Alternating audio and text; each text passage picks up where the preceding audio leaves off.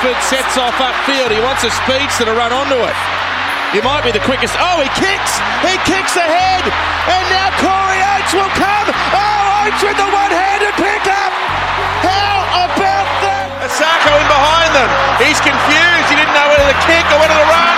He takes the latter option. Jermaine Asako will score. Wow.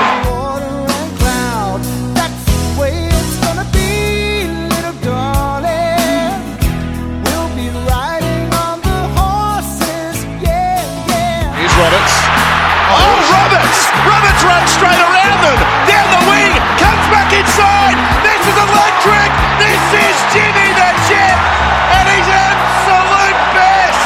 Oh, wow.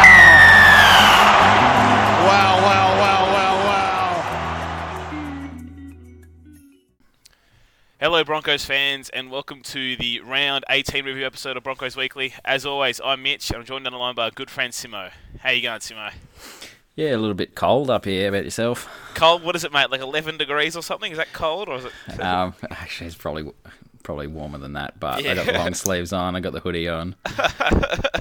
It was like 6 degrees on Wednesday here or something, and occasionally 20 degrees. Oh wow, chilly up there, mate.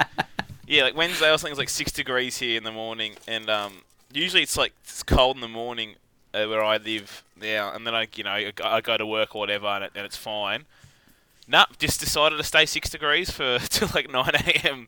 Fucking freezing. But yeah, 20, mate. I know you're struggling. Yeah, well, I had actually doing night shift last week. It actually did get like legitimately cold. It was down to like 2s and 3s, I think, some mornings. And you know how like working days is when it's hot. Like the hottest part is the middle of the day, and then it gets cooler in the afternoon. So you got that to look forward to. But working nights, it just gets colder and colder until 5:30 in the morning when the sun comes up. So yeah, it's just like you get cold like at midnight, and you just know it's just going to get colder. Yeah, well, it's one of those things. Like we're not a typically cold country, but I've got a missus who, as you probably all know, she grew up in Russia and lives in Beijing and China now, and they both get to below zero. But she's never been colder than when she's been in Australia, because we aren't ready for the cold. Yeah, no one's got good heaters. None of that. It's just. Yeah, you just got to deal with it. Yeah, it's like I was in Beijing over Christmas there, and that was like, peak winter, and it was getting down to -10 or whatever, it's snowing, all that kind of stuff. But like, not only do you have the appropriate clothing for it, you've got winter clothes, you actually have a winter jacket and your gloves and whatever. But as you said, everywhere you go is heated. Everywhere is ready for it. Whereas in Australia, like if you have aircon, most people have aircon are lucky enough just to have it in one room. So it's still the rest of the house is freezing. But in Beijing, it's like the government pays for central heating. So everyone has heating for free. Yeah, we got reverse cycle air conditioners, so that was definitely a smart move. Because not that we even use the heat that often, but a couple of times you put it on and it's definitely worth it. Yeah, whereas living here, like I'm living I used to live near the city, and I'm living further up north now, like an hour up north. And it's far more like moist and cold, and like it was getting so cold here the other week. I put a thermometer in my bedroom overnight, and it hit 9 degrees in my room. I was like, this is ridiculous. We have Mum and Dad. This is like way off topic, but Mum and Dad, they got a property like a little bit out of town, 25 acres, so like big enough to have some animals and stuff, but it's not a huge farm or anything. Yeah. And in the main living room is like a big lounge room, kitchen, dining room, and like another kind of area is all just one big room, which is like, it's great if you've got heaps of people around, which our family does. And but there's a huge fireplace like in the middle of that, which is you put that on in winter and it's just so warm.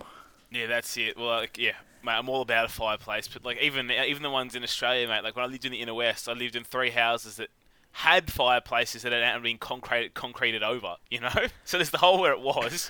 It's like, we need those. It's cold here. Anyway, let's get on to the Broncos podcast. How about this, mate? This is regularly scheduled programming. It's just 2 Sundays in a row. We're back. It's quite the treat for the listeners. It is a treat. Anyway, we'll jump straight into the review of Thursday night's game. So anyway, the Broncos 28, the Canterbury Bankstown Bulldogs 6. Tries to, a double to Tony Staggs on his preferred side, a double to Corey Oates, and 1 to Jermaine Asako, his first of the year. We had, 1 from 5 conversions? 3 penalty goals. Yeah, something and, like and that. the only conversion was the one McCulloch kicked. So, that was a good effort off the boot for young Stags. And then over on the other side, Brandon Wakeham scored that one try, and Nick Meaney kicked a penalty goal for them and probably the first time I was comfortable with a win pretty much the entire season, I think. Yeah, I think it's not been a good season for comfortable second halves. Yeah, it was like maybe what time was I comfortable in this game? Maybe probably when Oates scored. I'm pretty comfortable when Asako scored before half time, but Oates scored at 10 minutes into the second half, and I was like, oh, okay, this is over. That's the first time I felt that all season. Yeah, it's nice for a change. There's a fair bit of stuff to talk about, but yeah. I don't know. Most will start here. That penalty try, I reckon that is probably one of the first I've seen that I'm surprised the ref just didn't give a penalty try just on the field, like without going up to the bunker. It seems like the most nailed on penalty try I've seen. Yeah, and it's good that the league community is starting to understand what the rule book is, because Except Fatty. Yeah, except Fatty. But even then, I've been told it is his opinion on the call he's saying. He's pretty angry about it. But he got told in Origin as well. He know. gets told every week what a penalty try is, and then the next week it's like 100%. Yeah, I know. But that's it. I'm happy. Like, a penalty try should only have to be like 50%. Really, because it's not. It's supposed to award the attacking team.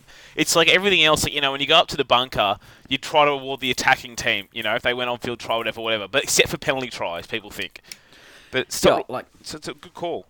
Well, because I was chatting to my brother about it, and he said, and I saw a lot of people said similar, is that Corey Oates might have dropped it. Like bending over to pick a ball up, and it's like, well, by committing a penalty, you're taking away that opportunity for Oates to do that. Like, you should never benefit by committing a penalty. Yeah, it's not the fact that you've taken away the try. You nailed it just there with the wording there. You took away the opportunity to score a try.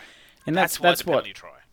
That's what it is in soccer, like for penalties. Like, if you take away a goal-scoring opportunity, then they get a penalty, which is most often that's converted into a goal. Yeah, and it's the same thing in rugby union. That's one of the very few things rugby union has right, is how it rules on penalty tries. Like, you collapse a ruck when it's a rolling ball when it's going over the goal line. You collapse a rolling ball, penalty try. I would be happy if there's just a lot more penalty tries given. Like, I just think you can be at a point where, like, if you give more of them, people aren't going to get upset at the ones that do get given because they're more rare. This is probably too far for a lot of people, but I would be like, if you are offside and you make a tackle that saves a try, that's a penalty try for me. Like, you shouldn't have made that tackle. You shouldn't be there. So if you weren't there, it's like in touch footy where touch, yeah. Yeah, where you run through and they make the touch on you. Obviously, it's touch because it's not contact. They're not actually stopping you, but you just run through and the ref just calls play on and you run through and score. It's obviously a bit different because they're not putting you on the ground. Yeah, but I wouldn't mind if it was more like that with penalty tries. Yeah, and you make a fair point there because as we know, players and teams deliberately foul now more than ever in that regard to stop point scoring. They deliberately foul. So yeah, and in this one, before the ref even sent it upstairs, DWZ's already making excuses. He's like, yeah, I tackled him before he kicked it. It's like, and either way, he didn't have possession. Just before he could even kick the ball, I just took him out before, from picking up the ball. Yeah, good on you. He was trying to make it sound like Oates had possession and he tackled him, then Oates kicked it. It's like, mate, Oates never had the ball. It doesn't matter when you tackled him. Yeah. No, I just thought it was pretty straightforward, that one. It was, and with by all rights, with the form Oates is in with his hands at the Broncos, if they just let him go through, he probably does drop it. That's what you get for for taking the player out. You're not giving them the chance to drop it. Yeah, 100%. So let's go to the my favourite talking point of this game is that it took us. There's a few, but it took us all season. We finally realised Katoni Staggs is a better right centre. That's a real shock. You mean that a right centre plays better on the right side? Yeah, it's we spoke about this earlier in the season when they brought in Shibasaki, and I questioned on it here. Shibasaki was best at left centre when he was playing all the way through juniors. Katoni Staggs better at right centre. They carry that. I know there's lots of centres who can play both sides, but Staggs carries the ball in one hand and his right hand, fends with just his left hand. Why is he on the left-hand side? And, like, you might remember some of the runs on the left-hand side. He was like, someone will be coming across to his right, and he's going to be putting his left hand over to try and fend them. It's like, mate, you can't do that. But that's it. He goes back to the right, and he has, obviously his best game of the season, and probably the best game of his career since his debut, which was the game against the Roosters, where he came on for Opacek, I think, and fed off that Pangai offload for a try. But, yeah, he was great. Goal kicking left a lot to be desired, which felt very familiar as a Brisbane fan, but he was great back on the right side, so he's hoping that's a permanent switch. Yeah, just, you're happy to have these shockers at goal kicking when they don't cost the team. Because, usually he's pretty good. I'd still be making a Sarko kick, but I don't... Yeah, that's just me. Yeah, and the other weird thing about Staggs staying on the left is, like... So we let Roberts go. So what would mean next year is, like, if Bird came back, Bird plays left centre, Staggs plays right centre, right? Shibasaki plays left centre. It just didn't make any sense that he was playing on the left. Yeah, there was, like... It's not like you were wanting to make him better at playing on the left because when Bird come back, he would play on the right. Like... there's no reason to play him over on the left. Yeah. I don't get it. Yeah, and he set Sarko up for one try and potentially another. And I love Jermaine Sarko, but he is one of the worst finishing wingers in the competition. He's great at many other things, but even the try he did score, it's like he made it look hard. Hey, it's like instead of pinning his ear back to the corner, he still cuts back in to beat players. And it's like, as a modern winger, you've got to be going for that corner, but he just hasn't got that in his game, unfortunately. Yeah, you wonder if it's something that they can develop. Surely you just be like, mate, you're not slow, just go for the corner. Just all Tuesday, just practice these dives. Yeah. I mean, Brian Tuo at Penrith kind of overdoes it. He dives almost every try. It's ridiculous. It's quite funny. The ball's on the ground, he dove in the air to put his hand down on a ball on the ground. Jumped, somersault, front flip, and then grounds the ball. But the happy medium's in the middle there. It's like pin your ears back for the corner. Yeah, and then pin your ears back for the corner, and then ball out in left hand, reach out for it kind of thing. But, hopefully get there. But I'm glad he got off the duck because that was an embarrassing duck for the year. Especially when, obviously Corey Oates is a really good winger, but you've got him on one wing on 0 and then Oates on the other wing on, 38 tries. Yeah, I mean, it's been a weird year for our backs. They're not really scoring tries because we don't really pass the ball to them almost ever. but this year, now Oates has got 12, but Gillette's still the second top try scorer equal to James Roberts on 4. It's like, okay. And then Haas and Fafita have 3. It's like, it's not really a strike back line, but Staggs has now moved up to 4, so now after the game. But yeah, anyway, also the other big thing as well, obviously, is just how good our young forwards are again. I mean, we finally got to see, this is the kind of the lineup in the forwards that the fans have been screaming for ages, is seeing Lodge and Haas up front, Fafita on the left edge, Pangai on the right edge, Flegler at lock, and it just steamrolled the Dogs. Absolutely smashed them. Yeah, I watched this game. I watched most of the second half live because I was on night shift, but I came home for dinner and saw that. But I watched most of this on delay, so, you're already aware of what's going to happen. But, yeah, you just would never really... Yeah, he's always going to go one way with that forward pack. Yeah, it's one of those things that's we can't change from this. We just can't. And I'm fully expecting next week to be a Glenn 11, Gillett 12. But it's how can you watch how Fafita played, how Pangai played, and how much we dominated, and then change from that? Fafita, when he's starting, I love how he carries his ball, man. He has the ball in 2 hands, the whole time he runs. Does his goose step before the line, bit of late footwork, breaks tackles, whatever. Every time he got the ball, it looked like he might have cracked the line. As opposed to Alex Glenn, who might run the world's greatest line ever, but it doesn't matter because if a half touches his foot, he falls over. It's just, yeah, I mean, it's just night and day, the difference between these two. Yeah, it's Fafita had the ball sometimes there when he got the ball, he just started dancing, beat one guy, running on a diagonal line, and it's oh my god, he's got to score. He thought a few times, and he got top a metre short 2 or 3 occasions. But it's just a damaging ball run, and his defence is fine too. He's not great defensively yet, but that's the things that'll come. And this team has defensive issues anyway. I'd rather score some bloody points. Yeah, our attack this year's been ordinary. You take anything to yeah, and he's young too. He'll get better at defending by playing there. So 100%. Just Just give us someone that can offload, and then just tell people not Pangai to be backing those up. Like, get some other players to actually back those up instead of Pangai. Now, that was a funny thing at the start of the game. Pangai running infield to support two offloads because no one else would. He knows the pain. Yeah. He understands. He's like, no one's there supporting my offloads. I'm going to support other people. Yeah, exactly right. And then, talking about Pangai on the other edge, I mean, we put this tweet out on Facebook. Twitter and Facebook about our record with him on the edge. And I know sometimes these records are pretty coincidental, but it's like, at this point, now Pangai started 14 games on the edge for us.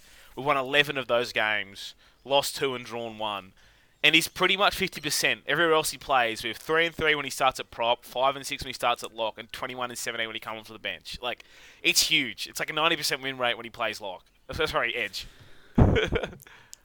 Yeah, I mean, like, I never normally read too much into these because you just, like...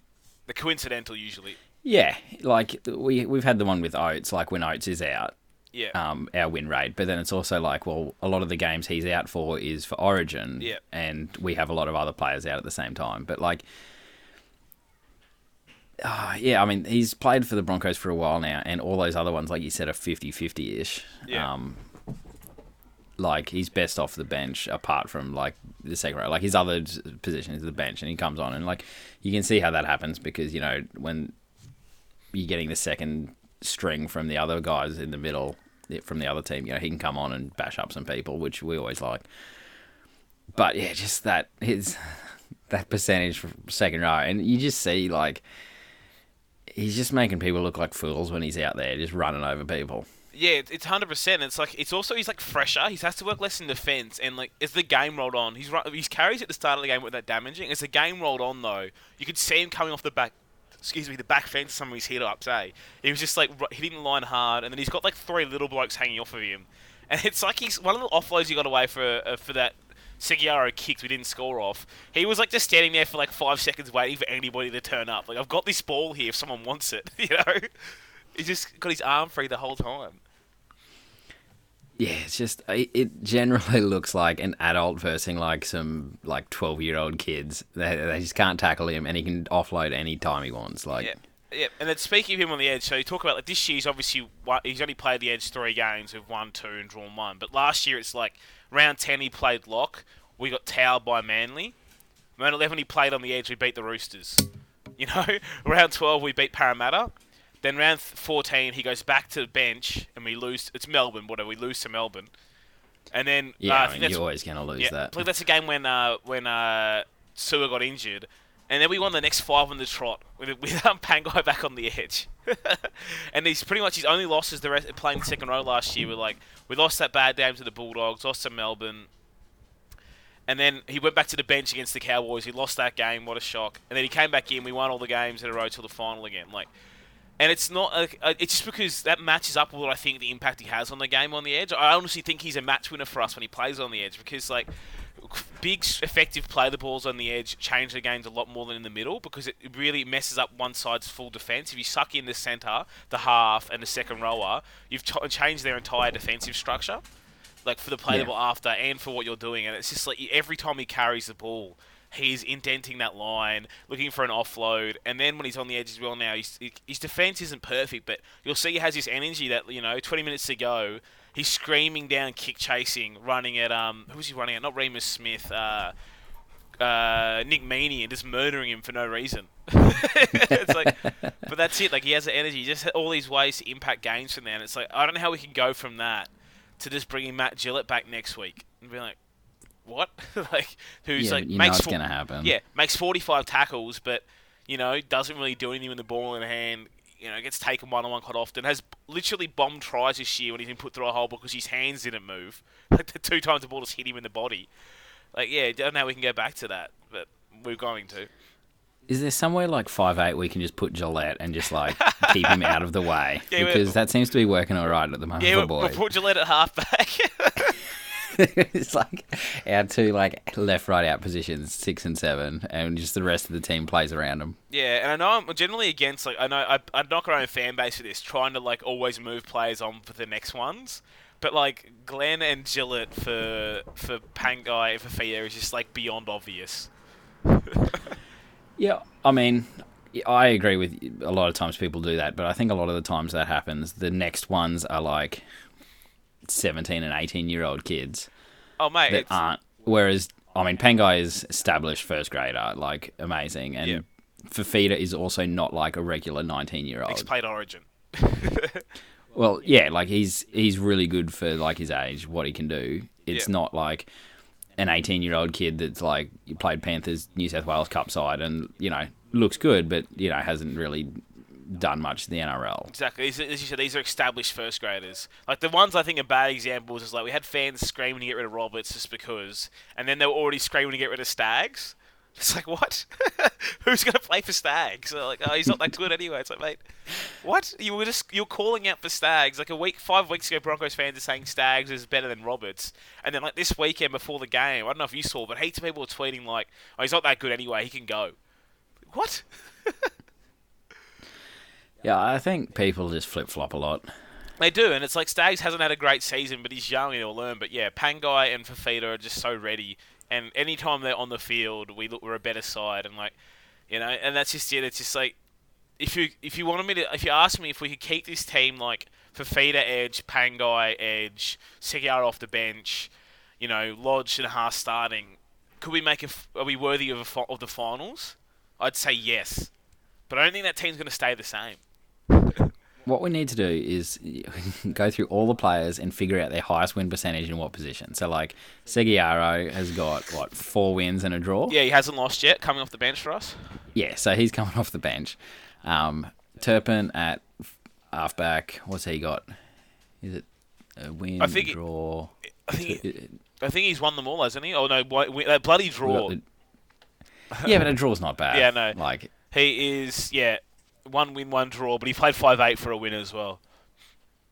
Okay, so yeah, he can stay in the halves. Like, that's good. Yeah. That's 100% not losing. We can figure out this. Obviously, Pangai then's playing second row. Fafita's playing second row. Milford at fullback, that's some good percentages for us there too. Yeah, but I mean, that Seguiara one also has some relevance to me too, right? Like, the Turpin one, I don't really have any relevance to it, but like the Seguiara one has on some to me because, again, that matches up with what we all think. When he comes on the field, we're better, and when he's playing half an hour and finishing games, there's no shock we always look better when he's on the field. I don't think that has much to do with him. I think that has more to do with when he's on the field, McCulloch's not on the field. Yeah, Seguiara hasn't been the standout, but he's been better than McCulloch. Yeah, I just think you put a league average hooker in that off the bench replacing McCulloch. To me, McCulloch is lower than a league average hooker. So you put a league average hooker in and you're improving that position. And I just think that's all that's really happened there. I like Seguiara, but I don't. He's not come on and look like the world's best hooker either. No, he hasn't. Just been quick service, that's all. But yeah, you mentioned with McCulloch, I haven't finished yet, but I was running some numbers this week, and I'm trying to, for end of season reports, do some stuff about, what's different about hookers rather than just, tackles like Smith does or whatever. But, one of the things we look at is, I'm looking at now is, firstly, how often they get involved not at dummy half. So, how are they impacting the game, supporting, or if they're touching the ball first receiver or whatever. And McCulloch is last in the league at that. And then the other one I looked at was, how often when they carry the ball at a dummy half, how often are they, what are they doing? What are their options? And so you look at it, and so when Damien Cook grabs the ball at a dummy half and runs, he only gets tackled 30% of the time. He's creating, right? And Cam Smith's the same. It's about 30 or 40% of the time. McCulloch gets tackled at it was 94% of his runs. He just takes a hit up. That's it. If your end of season reports aren't just 208 pages of sack Boyd and Macca, what are you even doing? What have you got that job for? Exactly. And on the other side of that coin, you better send a report to the Warriors. It is look how good this hooker is, guys. I'll change their report to show how good McCulloch's effective contact is and whatever. Yeah. So, but if you're not abusing your power. But his number was so high. I'm have I put this in wrong? It's what do you mean? Pretty much every time by twice this year he's run, he's just got tackled. You're saying? I looked it up. I'm oh wow, that's true. It's more of a slow jog. Too. It is. It's not a run. It's he's not speedy. But that's why he's so easy when he's on the field to defend us, because it's so easy to know what he's doing. It's that he's either passing the ball to a forward Or when he runs, he's just taking a hit up. He's just taking 10 metres. It's like he's not coming out of dummy half and looking dynamic or creating anything. That's why he's so boring. And that is the difference between him and like even average guys like Seguiaro, right? Like, yeah, sure, he's been pretty good for us, but he hasn't been amazing. But it's just because when he's at dummy half, different things happen. Like even when he missed that field goal, he did something that McCulloch would never have done. You know? Yeah. But yeah, anyway, he came on this for the game and it was 1, but Seguiaro, yeah, much bit more of an improve on a Macca. That has to be like in tip sheets from other teams, right? They would just know like when McCulloch's on, we don't have to defend. Like it's just going to a forward. Yeah. And the thing is, again, I know this 4-pack's amazing when McCulloch's on, it still is. But again, there's no coincidence is when Seguiaro comes on. Not only are they fit as well, but like they start rolling over teams.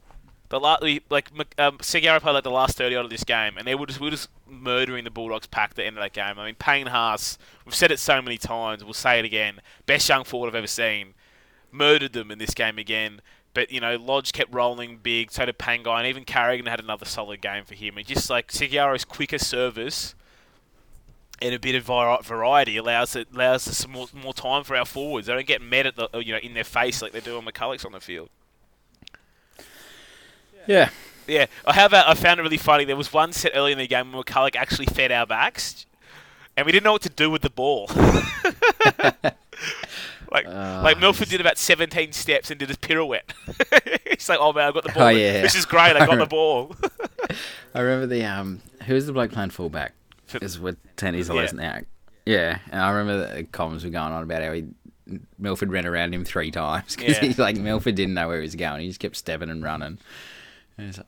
Yeah, and Milford at fullback though, I do love his this game obviously got concussed, so he didn't have not concussed, he went off for a head injury assessment. And he didn't have it's just a cork. Yeah, just a brain cork. But him running back kicks, holding the ball in one hand at his size is great because the ball's about the size of his head, like his body. He's holding it in one hand. I love it.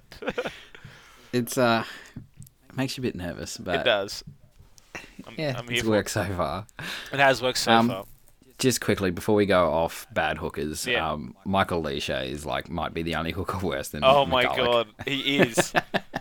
Michael Leisha, he is like on his 57th chance. How he played 100 games, I don't know, but yet he was disgusting in this game.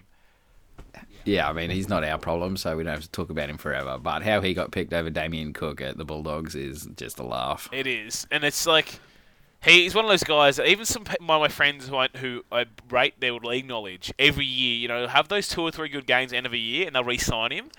And it's been 2 years in a row. I even had mates tell me again this pre-season that Leisha's going to break out. I'm like, guys, no, it's not happening. The Leisha breakout isn't happening. He's had all the run in the world. He was in it was a good Bulldogs side when he first got there. He has never been good. And like the 2 good games he has a year doesn't make up for it. And in this game, like that pass where he hit, was it Glenn? He hit where was he throwing it? It was like a metre or 2 behind the guy who ran the line, and then no one else was near. Yeah, and it was like 2-3 metres in front of his support players, and it was such a bad pass that Glenn didn't have his hands in the air. He's the Blake Bortles of like NRL hookers because he just only shows up in garbage time. Yeah, and that's just like garbage time of the season. He shows up, plays a couple of good games, and gets a go next year. He was so bad in this. He's an absolute handbrake on them. But yeah, it was funny seeing us steamroll this pack after they absolutely smashed the Knights pack last week. That all representative pack, mate. Oh, how good is it that the Knights are just falling apart, man? It's making me giddy. Yeah. Back on that Gillette stuff, though, by the way. Doesn't just scream like Paul Green. If we can get rid of him, he'll take him. For Gavin Cooper's spot up there. I mean, Paul Green would probably take a lot of bad deals. Yeah, a lot of senior players on bad deals. Like I like Moose still because of what he does for Queensland. Because it makes no sense he's so good in Origin and because he's under the skin and whatever. But he was so bad last night again. Like you look at his numbers, you think he's good, but all the tries they conceded later in the game was like Josh Maguire missed a tackle in the middle of the field, like he was doing for us last year around the ruck. And it was like one of those games. I'm like, I am glad you are not our problem anymore. You're one of the very few we got off of, and I'm glad you're not our problem. Yeah, I just watching Jimmy run straight through him was beautiful. It was. Well, Jimmy's not good though. I heard that. I heard he's useless. Oh, he did drop the ball in that one tackle, but, like all the other things he did. Yeah. No, it's like he set Gagai up who bombed one. He set up that Cam Murray try at the end, and then he did strip that ball, and he did drop it off Drinkwater, but again, he stripped the ball for fullback in the end goal. How often does that happen? Almost never. He's not good though, mate. There was something else I was going to mention, but I can't remember now. Let's talk about Darius Boyd. Well, like what I said before, I like that we can just put the 6 jersey on him and tell him not to do anything. But the sweep play works, so that's nice. Yeah, we ran it for the first time in like 6 weeks, and then it was almost like, oh wow, when you don't run it every time you have the ball, it might actually fool someone. But there was so much room out there. I was shocked that we even ran it. I mean, I'm sure it was always going to come back eventually, but it'd be nice to not see it all the time. But then, Corey Oates, well done, mate. Yeah, my biggest fear now, though, is already Boyd's talking about it this week. Like, oh, I'm enjoying it. It feels good. It's easy. I might play on a few more years. It's like, oh, no. Have we trapped ourselves into him playing for the next 2 seasons? Like, you know how a lot of times you say, like, oh, how does, like, the coach and whatever not see this stuff? And, like, I just can't believe that someone like Seabold would be dumb enough to, like, fair enough if you can't get out of his deal, like, you might keep him around, whatever, but I just can't believe that they're dumb enough to have had somebody play for him this year like he has, and then re-sign him in 2 years' time, sign him to, 2 more years after that. I just don't think anybody is that stupid. Oh, yeah, Boyd's not getting his, 5 or 6 more years he's talking about now, that's for sure, but isn't it funny, though, he was so bad at fullback, and he's only been, he's just mediocre at 5'8", probably below mediocre still. But because of the change between the two, people now think he's good. It's great. He's like a real 5'8", play makes, kicks, steers a team around, gets involved or whatever. Remember the bar that was set for Milford for having a good game? It was so high. Yeah. And the bar set for Darius Boyd now is, don't cost us the game, and you played well. And people are now saying, oh, he's having great at 5'8". He doesn't do anything. He just takes dummy half runs and makes tackles. He is only looking okay because Milford's doing 5/8 of his job for him as well. Exactly. And I mean, I'm not minding it because, again, it actually has got him out of the way, and he's defending okay in the line. It's fair enough, but he's not doing any 5'8 work. It's not a permanent solution. But, yeah, wait till he play, he can't go play, say, the Storm or something, and go in there with a fullback at 6, a hooker at 7, and then ask Milford to do 7 men's jobs.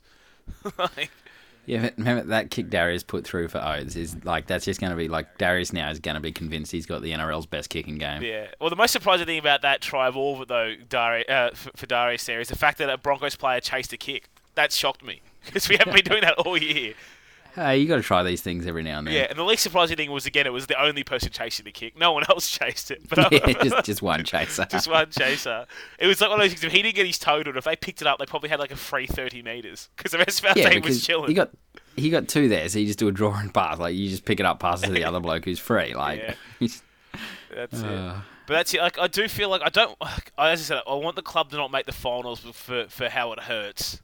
But I'm not gonna be angry at final football. But I do feel like if we make the finals, it's going to rely on if we go back to playing Glenn and Gillett in the back row, and we end up putting rely on that and how Boyd keeps going at 6. I really think that's it because we already know that the pack steamrolls teams, but it doesn't really do anything when you have Glenn and Gillett as the guys on the edge because that's about as far as McCulloch will ever pass the ball is to the edge back rower, and then I feel like that if we change that back, that's what's gonna kill our finals run.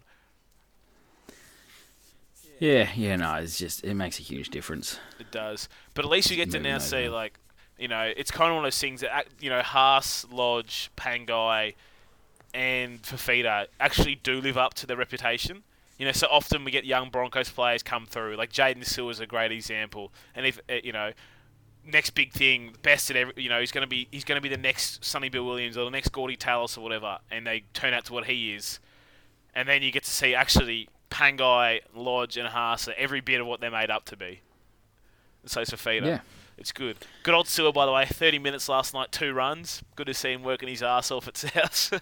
Yep, definitely glad we should have kept him. Yeah, and I don't want to spend my time talking about off-season innuendo, but I do think if we somehow found a way to keep Pangai on the edge, Fafita on the edge, I do think there's a spot in our team for an experienced 13. I don't know who it is, but I'd love a forward leader in the 13 if that's how in that imaginary world, we kept that together. That's the hole I see in our pack. We already have Sean Fensom, so... One we'd actually play. Oh, my bad. Yeah. An experienced forward leader that is 19 years old. Because they're the only ones that we're allowed to play in our team, apparently. Yeah, let's get John Bateman. I mean, I wouldn't say no. Yeah. Campo might kill you, but... Yeah, I mean, I don't know who that is. I talk about the 13. I don't know who that 13 is. That's part of the problem, but I'd love to see it if that's how it went forward. Although, I know the reality is Gillette's probably here next year, and... Paul Gallen. Yeah. And Glenn hasn't got his deal yet, and he's been begging for it publicly, essentially. And I don't think he will get one, but I still wouldn't be shocked if he got another 1-year deal, so... I think if it gets to the stage where he's begging for it publicly, I don't think it's going to happen. Yeah, it doesn't look that likely. But Turpin hasn't re-signed yet, but apparently Seabolt keeps saying it's looking good. I don't understand why someone else hasn't stolen him yet, though. Yeah, there hasn't even been any talk of that. No, it took much less for people to steal Granville and Matt Parcell. One game, and they got nicked. But Turpin's looked good every time he's played, and he's still off contract, and no one's taken him. Yeah, I mean, I said we should have signed him up before this season started. Whenever he has played, I thought he's looked pretty good. Yeah, 100%. And back then when you got Granville and who was the other guy you just mentioned? Parcell, yeah. When those guys played, you had McCulloch, who was looking okay. He was looking okay, and he was going to be the hooker for a long time. So, you're not really going to try to keep Granville around or Parcell, but at this point, you're just come on, move on, Macca. Yeah. You're looking for the next person at this point. But it's being our hooker next year might be the easiest job in the league, how good our pack is. It's it's they're running forward, they've got a flat track for you the whole game. It would be piss easy. Well, that's what Johns and JT were salivating about playing behind this pack on the Channel 9 commentary. You probably didn't hear it, but they were Joey was man, how good would it be to play behind this? Yeah. And JT's try to shoehorn Tamalolo's name into the conversation as well, because obviously he played there. And Tamalolo, best forward, but...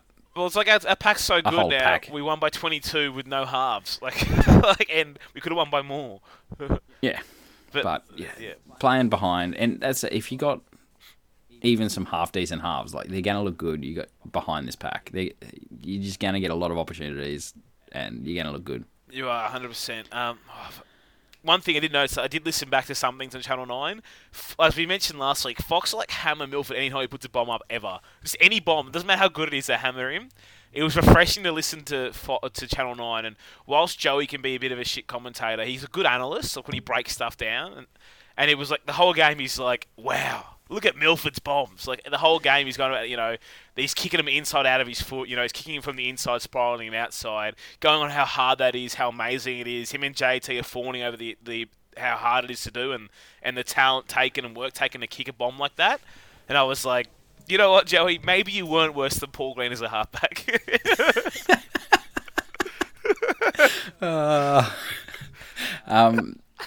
Yeah, he's got the best bomb in the league at the moment. He does, and for some reason he gets hammered for doing it, but it's I know there is some occasions where you want to see him kick into corners, but we've seen so many times how it's created things for us. And with a team that has in creative outlets, and when it's a bomb like that, I'm okay to see them go up. I hate those midfield bombs, Ben Hunt midfield bombs and Jake Turpin midfield bombs. Nathan suck. Cleary. Yeah, Cleary ones, or ones we cop from Dearden while he's still learning. They're terrible because the fullback's never dropping them, and they don't go up high enough that the kick chase is close. But Milford ones, when he bombs it from 50 and it's in the air for 10 seconds before it lands in the goal line, it's okay, I can cop that. I think probably the only kick worse than those type of midfield bombs is every kick Mitchell Pearce did to Billy Slater in Origin. Yes, when he hits him in the chest anywhere. Just on the chest and as fast and low as I can. Just get it to him as soon as possible. And Billy's on the run to it, so he hits it at pace. Yeah. It's the only kick worse than, a midfield bomb. Yeah. But I tell you what, it did I don't love how we play at the moment, but man, I'm telling you, my whole weekend was better because we won a game easily. It's honestly, there was a stress relief on Friday. I didn't get any of the dumb questions because, as you know, working in footy, every time we lose a game, I get, Mitch, what's wrong with the Broncos? Friday, walk in, no one says a word, but this is great. You're walking around to like other people in the office, be like, guys, what's wrong with the Broncos? You see the game last night? Hey, what's wrong with those Bulldogs? Now one point outside the 8 somehow. I mean, I know it's quite funny. We had 5 of our last 8 at home, and people act like one game over 50% is like, oh, they've got all these home games. It's like it's not that many home games, but we do go to the Gold Coast this week. You know, that's close, and then the other away from home game is we're going to Townsville in a few weeks. So we don't leave Queensland until round 25, and that's at the Bulldogs. The draw isn't easy, but it's a draw of like, if you want to make the finals, you're winning these games. You know, so we've got away at the Titans next week. Then we're at home to the Storm. That one, okay, look, we can lose that one, still make the finals. Away to Cowboys, home to Penrith, home to South, home to Eels, away to the Bulldogs. So it's not an easy draw, but again, like, if you don't beat, 2 or 3 of Penrith, Bunnies and Eels at home, you don't deserve to be in the finals anyway. Yeah, that's exactly right. And like, even if you did and made the finals, you're not going to be... You just cannon fight a week 1 like we were last year. Yeah, exactly. And the other obviously important part of the ladder is that you have got a beer bet on with the Knights finishing where the Broncos are, like I had last year. 1 point difference now. The Knights have a bit of an easier run home, but they look like a far worse team than us right now, so who knows? Yeah, I think that draw could come in big because we had, before yesterday, we had a way, way worse for and against. Now theirs has kind of gone down the toilet a bit. But we got that 1 point win, that 1 point from the draw, though, So that essentially just gives us in essence, a superior for and against over them. Yeah. Instead of the win. So, at least I got something out of the draw last week. So, but, like, the Knights' best season since 2013 is 1 point better than the Broncos' worst ever season. Yeah, so, that's great. But so the levels. Yeah, the Knights have the Tigers this week, which they should win, but who knows? And they're away to Manly and Parramatta, who I think can both do the Knights. They host the Cowboys, and the Cowboys are looking okay. And then they're back at the Tigers, Titans, Penrith. So they got pretty much the best draw of any team going home because they don't play any of the current top 4. But good draws never really seem to help the Knights. This might be the first time I cheer on the Cowboys in like 4 years. Yeah, but that'll be interesting. So that's the other. So we've got 2 ladders we're trying to make. We're trying to make the top 8 and then above the Knights ladder. So I'm trying to figure out like what my optimal finishing is. If we finish 9, so we don't. If you didn't make the finals, then like we've talked about before, you'll get like more changes around the club. Yeah. Hopefully better going forward. But then Knights need to be 10th. But then it'd be funny to watch them like make the finals and then just get thumped. So like, it's just a bit hard to figure all this out exactly where I want everyone to finish. It is, but it's quite funny now. Like our worst ever season. Well, we've been through this a few times now. But if you've forgotten, our worst ever season is 10 wins, 13 losses, and a draw. We're looking pretty on track to meet that. Like, funnily enough, with the draw too. With the draw, that's why it's so funny. It's like we're 7, 10 and 1. Sorry, 7, 9 and 1. So it's gonna be line ball. We'll see how we go from here. I mean, if you're Seabold, that's just what you're aiming to beat, right? Like, don't be the worst ever Broncos coach. yeah. Like if you avoid that, it's like what I said about a week or 2 back. Like if you win a wooden spoon, like that's with you forever. But if you win 15th, like no one remembers. Yeah, and so if he like even avoids it by 1 win, it's so close to the worst season ever. But you go 3 years down the track, and no one's gonna put those 2 seasons on the same level still. Well, that's it. Those are 2 of the knocks on Thurston's legacy, actually. As you said, he hasn't got 2 spoons, but he's got 2 15ths. And, that's one of the arguments my good friend Matt Bungard from Boom Rookies will say. There's a reason why Thurston can never be considered the GOAT to him is because of those seasons. And, I mean, 2010, he only didn't get the spoon because of the cap suspension for the Storm. They won 5 games all year. So, yeah, but no one remembers those because it's 15th. He won a spoon at the Bulldogs. Yeah, I mean, does that really count? No, but, like, if... You can't give him 2 over salary caps, but you can give him 1 of them. Did he get the Bulldog spoon? Yeah. He did? Oh, yeah, no, he did. He was there that year. So you can't give him both between the Bulldogs and the Storm, but you can either give him the one he earned at the Bulldogs with the salary cap or the one that the Storm stole off him because of the salary cap. Like, I'm more inclined to give him the Cowboys one because, like... It deserves that one. They lost the least amount of games. that's what that is. Yeah, I mean that's it. They deserve that spoon. And the other year, I can't remember, like 2008. I don't know if they were like what. How they not finished last? Is it the good old Titans? Is it? No, that's this year's ladder. When we take 2008's ladder. 1 sec. Who finished below them? The Bulldogs. For and against. They didn't get the spoon on. Perfect. People talk about JT being the best ever, and I legitimately don't know if he'd be in my top 10. There's so many other better players. He might be. Like, I do agree with that term of him being like one of the best ever competitors, but it's not like it was always a positive. You know, like the fact, like last year, it was actually a negative on that team when he couldn't let go. Yeah. So that's it. So it's not like it's always a positive. So when he's playing bad, your team goes down with him. But yeah, he's one of those players that if he played for Brisbane, as we know, if he played for Brisbane and had those seasons when the team bottomed out like that, you'd hear about them all the time. Oh, absolutely, yeah. He only has just over a 50% win record for his career, you know? That's just not good enough compared to some of the other guys. But yeah, you'd hear about those all the time as someone else. But definitely, he had periods of his career when he was the best player in the competition. But he'd have like 3 or 4 year brackets of that, and then he would be shithouse for the Cowboys in grade and Origin. It's not a surprise to me that in 2014, when Cronk goes out of Origin, we lose Origin because JT can't carry the team. Like the rest of that team is still full of Hall of Fame caliber players, and he couldn't beat Trent Hodgkinson. Good on you, mate. Yeah, yeah. But that's it. And then JT misses Origin, and Cooper Cronk still wins. Like Cooper Cronk was better than JT. Lockie is better than JT. Cam Smith, Billy Slater, Greg Inglis, they're all better. Andrew Johns is better than him. You can easily get to 10 people if you sit down and have a think about it. Well, JT's one of those funnier ones that he was people were trying to hail him the GOAT ages ago. Like anytime he had a good game, and people were just trying to Phil Gould loved him. So that's part of the narrative as well. Like once you get loved by prominent media members, it helps. But Phil Gould had to. Yeah, Phil Gould tried to nail the GOAT 5 times. Yeah, well, Phil Gould had to love him because he was trying to get him to come play for Penrith. So yeah, exactly. Yeah, that was classic Phil Gould. Hey, how he's tried to sign JT on the biggest deal ever, over $1 million a year, and then after he didn't sign, Phil Gould ever since has now said no player's worth $1 million. Only the one I wanted to get's worth $1 million. Classic Phil. Anyway, let's move on. It's good to get a win. As you said, Titans next week. We'll see what they like today with their new coach bounce back, but it could be an interesting game down at Seabus because either way they seem to try and turn up for us. But we'll get to that next week. Well, that was going to be my recommendation station, was to actually not watch that game, but it's starting now, so it's a bit late for that recommendation. There you go.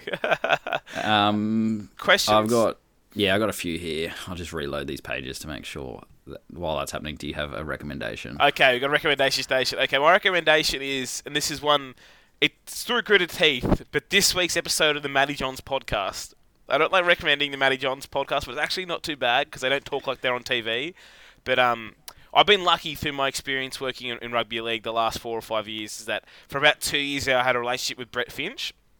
And what he was doing at that time, and it's something the Storm do, they pay these former players or guys who want to coach or whatever, they pay them as consultants, but they don't talk to them, if you get me. Because what they want throughout the year, they want an outside opinion.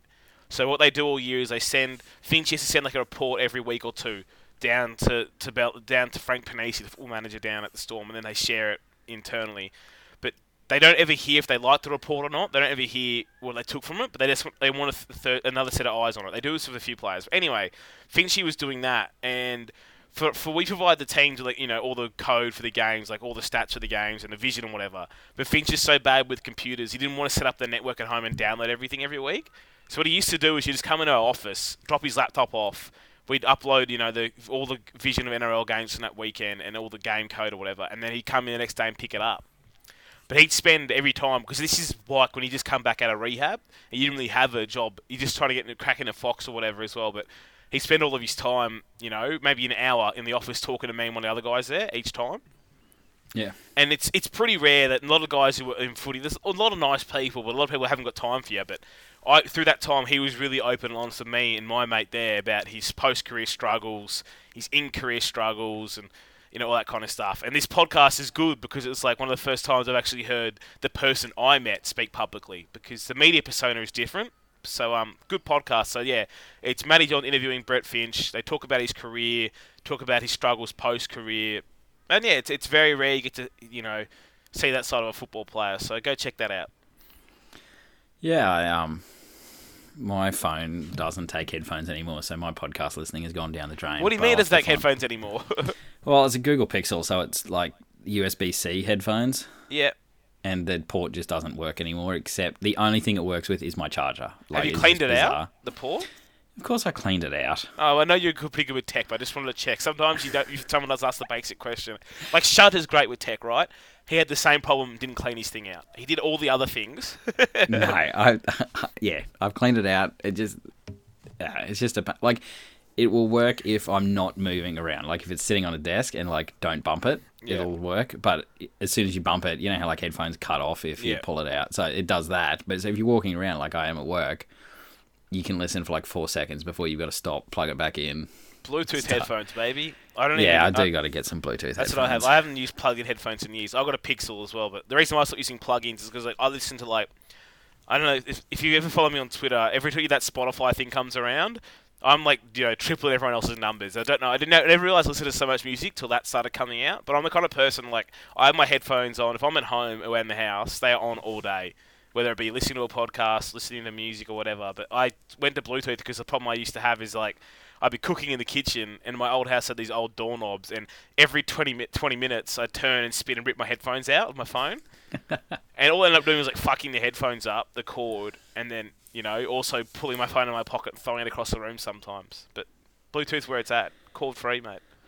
Yeah. Right. Well, I've got a recommendation, a real one, not just to not watch the Titans game. But if anybody is into computer games, I've been playing one lately called For the King. For the King. Let me Google this while you're talking. It's on, I think it's on all the platforms, but it's like a turn-based hex crawl roguelike game. If people know what those are, then, well, they're in gaming, they know what they are. But yeah, it's pretty good fun. It's kind of plays similar to like a D&D sort of game. So, like, explore around the map. You have turn-based combats. It's got like a dice rolling mechanic type of thing. It's a pretty good fun game though. Emily and I have been playing a lot. Oh, it's good value too. I'm looking on here, it's like $30 Australian. Yeah, I think it's pretty cheap. Yeah, 28 here. It's just like a little indie game. It's good fun. I've definitely got my value out of it. Yeah, I've tried to start getting into indie games more because I realise, like, a lot of the time they actually are just better than the big studio games, but the fact, again, they cost like $20.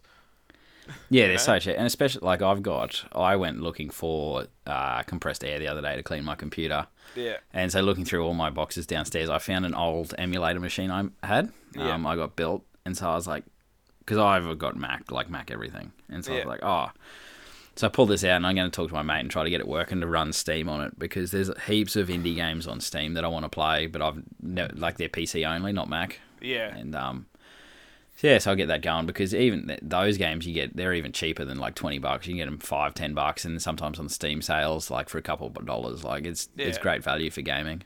I do hate Steam as a platform itself. But it's the best. It is the best. I find the platform just to be buggy and annoying sometimes, but what can you do?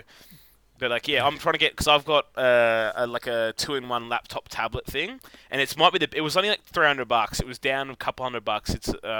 It's JB and Frankie recommended it to me. One of the best purchases I've ever made, because I don't like iPads and stuff. They annoy me. It's just a big phone. It's like, why have I got this? But now having like a laptop the size of an iPad is the best thing ever. But now it's like on the train to work, I get a train for like an hour and a half. I'm playing a game on Steam every time. It's like, why not? It's great. Football Manager, mate. Oh no, I'm not going to get back into that. I'm actually playing. Here's one. I'm playing the cricket version, mate. Cricket Captain. I'm playing. That one's been around for like 10 years. It's really basic. It hasn't really changed much in 10 years. But again, it's like $20. That's how I'm playing on the way to and from work currently. That's all right. I think there was this is a year or so back when I was super into all the management games. There was an NFL one coming out that looked pretty good, but it was still like a year or two away. I might have to look into that and see where it's up to. I'm into a few of them. But, I like management games too, just in general, because it's one of those things you can do if you're not paying full attention. Perfect for a train. I can't be playing like an actual game on the train. You're not really a baseball fan, are you? No, but again, management games, I'll do anything. Well, if you want another one, the Out of the Park series for baseball is probably the best management game ever. I think I have one of these downloaded, but I haven't played it yet on my computer. It's I played for a little bit, but that is just a ridiculous level of management in that game. Mate, it's half price right now on Steam. Well, there you go. But recommendation station. That's up there. Like it'd be above Football Manager for like quality of game. Oh, well, I'm looking now. Yeah, that's my problem though. With the management games, I won't like a lot of them are about $50-$60. I just refuse to spend that much on one of them. That's not Football Manager. So that's why this one on sale now though, $25. That might be an investment. But yeah, if Football Manager, mate, I'm never playing that game again because I used to love it. But that's the problem. It's like it was like my heroin. I'd be like, for sure. Yeah, like all through uni. Look, so I had my laptop. I never really went to uni. When I went, every single class I played Football Manager. Every lecture I had to go to, I played Football Manager. I played it on the way too. I played it at lunch. Like, addicted. And then once I started looking up the hours I played on Steam, I was like, oh my god, this is embarrassing. Yeah, it's that's why places hide those numbers. They don't want you to see. Yeah, Steam's a funny one too because I've got if you get someone who likes buying Steam's things on special, there'll be so many games people will scroll through 1 hour of play because they bought all this bundle and they never played them. It's like it's just funny how they show it so easily. Yeah, I had my old Steam account had over 500 games and I wouldn't have barely played most of them. Like you get Humble Bundle, you get like 13 games and you want to play one of them. Yeah. And I ended up just selling it to my brother for like got a bit back for it, so that was all right. This For the King looks alright, mate. I might give her a whirl. Looks alright. I'd like watching. I'll probably watch some YouTube videos before I download it, though. I'm one of those people. If you do, let me know because we can play also like online with each other. Yeah, sweet. Well, we have been missing our online connection since we stopped playing Fortnite. We were really early on Fortnite, but we were there for like a month. We were there before it got like crappy. We were there before like it was really that popular, and then like we were there for like a month or two playing every night, and then I can't remember what came out. Some other game came out. We all went off and played single player and never came back. Yeah, that seemed. What was it? I can't remember. Know. Yeah. Anyway, let's go hit those questions. Yeah, righto. Over on Facebook from Thomas, he said, considering how well TPJ is playing on the edge, I think most fans would keep him in the back row. But what would that mean for our forward rotation when Gillette comes back? Yeah, look, if it's a serious consideration of keeping Pangai on the edge, I don't think we can get over benching Gillett. So I think it's one of those cases that like it'll just have to be Glenn Gornsky or to the bench as well, and Fafita keeps playing off the bench. But you can at least if you play Pangai on the edge, you can still pretty much cop 30 minutes of Fafita on the edge if Fafita comes on and Pangai goes middle or similar. I don't want to see Gillett in the middle. They tried it; it's disgraceful. And they're going to play him. So I just think that's the best way to keep him on the edge currently this year. From David, he said, I think the fact that Boyd has upped his game playing at 5'8" is enough reason to keep him there until he retires. The team certainly has looked sharper, but it was only Canterbury, so don't get too excited. Seguiaro helped us put them to the sword, so my question is what happens when Dearden returns and where does Turpin go? Seems to me we need Turpin and Seguiaro, but not McCulloch. I agree with that statement, but I do think when Turpin returns, we Turpin to the bench and Seguiaro out, and that's why my fear is I can't predict this team to be good anymore coming forward, because I do feel like it's just going to go back to what it was. But, the question about Boyd, it's like, it's okay to hide him, he looks okay now, but wait till you need a playmaker to stand up. Or people will just blame Milford, but it's like, let's see what happens when we play the Storm in a couple of weeks. Let's not judge his performance there based on playing the Knights, even though we lost. Playing the Knights, playing the Warriors last week, and the Bulldogs this week. Let's wait till we play a good team and we get found out for not having halves. Ben said, should Boyd continue at 5'8"? This year, yes, but I just don't think he should be at the club next year. Yeah, I think this year it's the best way to try to hide him, keep him in the side, and he's not doing a whole heap. From Michael, he said, don't want to be negative when we're actually winning, but seeing your guys' opinion... Sorry, I cannot read. Seeing your guys' opinion, it looks like Milford might as well be number 6, as he's doing everything the 5'8" should be doing. I don't see what Boyd is doing as a 5'8", except the same boring plays and dummy half runs. Hey, this guy gets it. I think Milford will be awesome in both positions. I just don't see the point for the team in our best interest with the current setup. Yeah, this is why it's not a thing for the future. You've nailed it. It's like Milford is returning kicks, which is better than Boyd was, which is nice. But then the structures are really weird because it's like, the Darius Boyd sweep play. If Milford's a fullback, who's supposed to be the one throwing the last pass? Yeah, Milford, like, the fullback plays more like the old style 5'8", where you're the second receiver. But that's what, like, in that play then, Boyd was the fullback in that play, and Milford was the 5'8".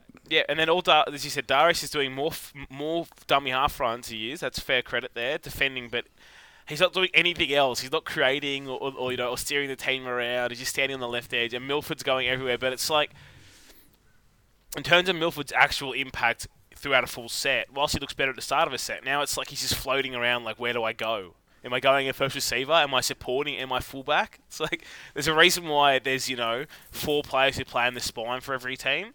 If a team could get away with playing a back rower in one of the halves and having one player run it all, they'd do it. But you can't. So that's what Boyd kind of is doing, right? He's just playing like it's someone just in there, plugged in, defending and doing dummy half runs. But it's not a long-term strategy unless his play drastically increases. So just doubt it will. From Jamie, he said Glenn should finish the year in centre, which I think I probably agree with if it keeps him out of second row. Well, that's it. I mean, I hate Glenn in the centres, but Coates was so bad there, Shibasaki was so bad there, and it looks like they're not going to play Parisi. I'll cop the next 6 weeks of Glenn in the centres if it keeps him out of the back row.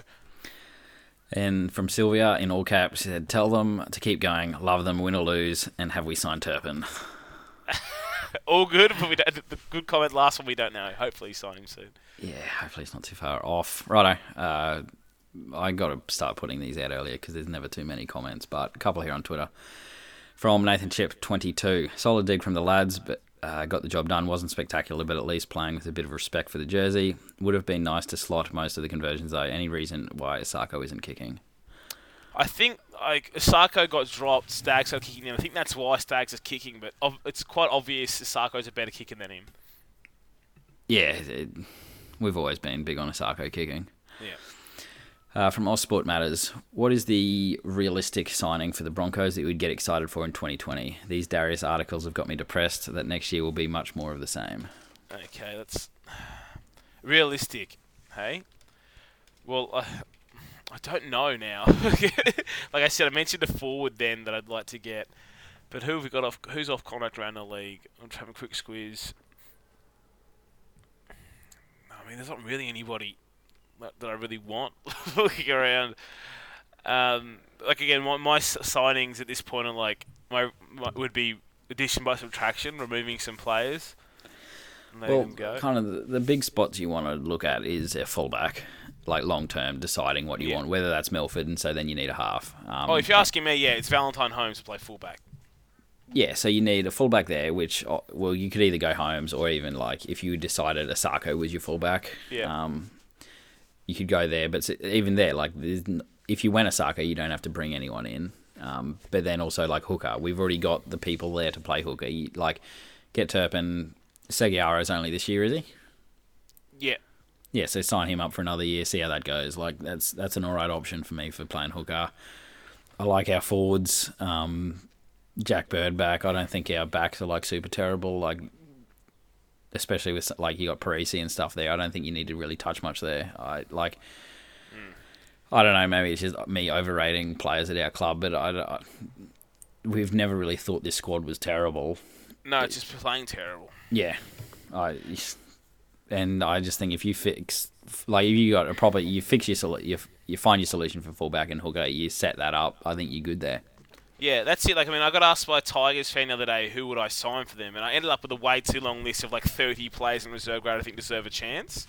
But like that's the difference is that I don't think we need much. Like I don't think we need to give more chances. We have those guys who are in there young now and playing. It's just there's a couple of positions as you mentioned.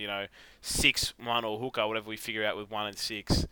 And who plays hooker, those are the big questions. But, if we end up... Not going to happen, but if we end up with like a Val Holmes at fullback, I'd do a bit of what... as we know, we did this with Hodges in Lady's career, but also do a bit what the Roosters do with Minicello and Tuivasa-Sheck, is that on quite a few attacking sets, I'd actually put Val Holmes on the right wing because I'd let him... He's a much better finisher, get that out of him, but then Val Holmes can do the rest of the work across, pushing up to the middle most of the field, returning the kicks at fullback, whatever. But then when we get down to the goal line, he can go on the right wing sometimes, and the Osako can float to fullback. That's what I would do. Yeah. All right. From Pythago NRL, should we take our next Thursday night spoon bowl to Redcliffe, or just pipe in more crowd noise to Suncorp? Yeah. Okay, so obviously I think we're out of the Spoon Bowl now, which is good. I mean, the Titans are now currently ahead of the Storm, and yeah, we'll see what happens there. It's only 3 minutes in, but I think we're out of the Spoon Bowl now. But isn't it depressing that I haven't been there for it? I've been there, like you said, you were there Magic Round, they're pumping a crowd noise for other teams, but it's got to the point now they're pumping a crowd noise for Broncos games, apparently. Yeah, I've not been there for just a Broncos game. I didn't hear it for all the games, even at Magic Round, but there was definitely, like... You could notice it because, like, they'd say a try was scored. It was really obvious in the Bulldogs Knights game. They'd score a try and, like, the crowd cheer, blah, blah, blah. And then, like, 30 seconds later when, you know, the whole crowd dies down and then there would be, like, all this noise coming out, like, this big applause and, like, cheering. And it's like, I mean, no one's cheering now. Like, that was when it was the most obvious, was in that game. Yeah, I mean, I knocked South for it because I'd go to some of those games at ANZ with like 8,000 there, and they'd start a South Sydney chant over the PA, but it was obviously a sound noise they'd recorded. It's like, well, no one's singing this chant. Because I can see all the people. Yeah, no one's singing it. Yeah. From Corey Goetz, he said, what's the odds of Siebes playing Gillett and Glenn instead of the obvious better combo of Fafita and TBJ? I'd give it like $1.20, maybe $1.10. Those two. Mitch, Mr_S888 replied with $1.07. Yeah, I think the only chance is maybe he does keep Glenn in the centres for another week or two. But maybe that'll keep probably Pangai starting. But I do think your boy Corey Goetz, I think your boy Fafita's back to the bench. From GM Walker _ he said, Paddy Carrigan has started to look a better player over the last few weeks, and Flegler seems entrenched as a hard-working middle. Was the J.O. re-signing premature? He seems like an end-of-bench player, potentially in 2020. Joe re-signing wasn't premature. I think we've said this before on this podcast, I do think he's like our fourth or fifth best middle. But you say that, but then you go watch Origin and he was Queensland's best forward in the middle of the last game. Like, it's not that he's bad, it's that we just have so many better ones. But also, if he's your fourth best middle, he is the best in the comp at your fourth middle. Like, yeah, it's perfect. And then maybe his next contract's time to let him go. But like as it stands now, everyone is signed up. It's not like he's soaking up, the money of a Payne Haas or a Carrigan or similar. It's like maybe next contract he might be, but that's one of those ones. There was no reason to move him on. He's good enough, and he's decent for us. He took okay money. Perfect. From Mr. _S888, he said, is it worth the 6-hour trip to the Gold Coast next week? No. Yeah, I would be saying no. No, it's not. I have no regrets about not travelling to Newcastle to watch them. Obviously, I'm confident we beat the Titans next week, but they're just not an entertaining team. Oh, mate, Titans up 12-0. We should probably finish this podcast and go watch if they play the Storm. Last question here then from Not Bob Sacamano. Yeah. I really butchered that, but he said, Boyd running the ball from fullback like a cannonball was my highlight. I still rate him amongst our best. Thoughts? Bob Sacamano, huh? That's who he is. No, that was a fun run back. When he went at fullback for like 10 minutes, he actually started running the ball, but no, I still rate him amongst our worst. Yeah, he's not doing much to improve my thoughts on him. Yeah. Okay, let's get out of here. Let's go watch this bloody Storm Titans game. Righto, catch up. See you later, everyone.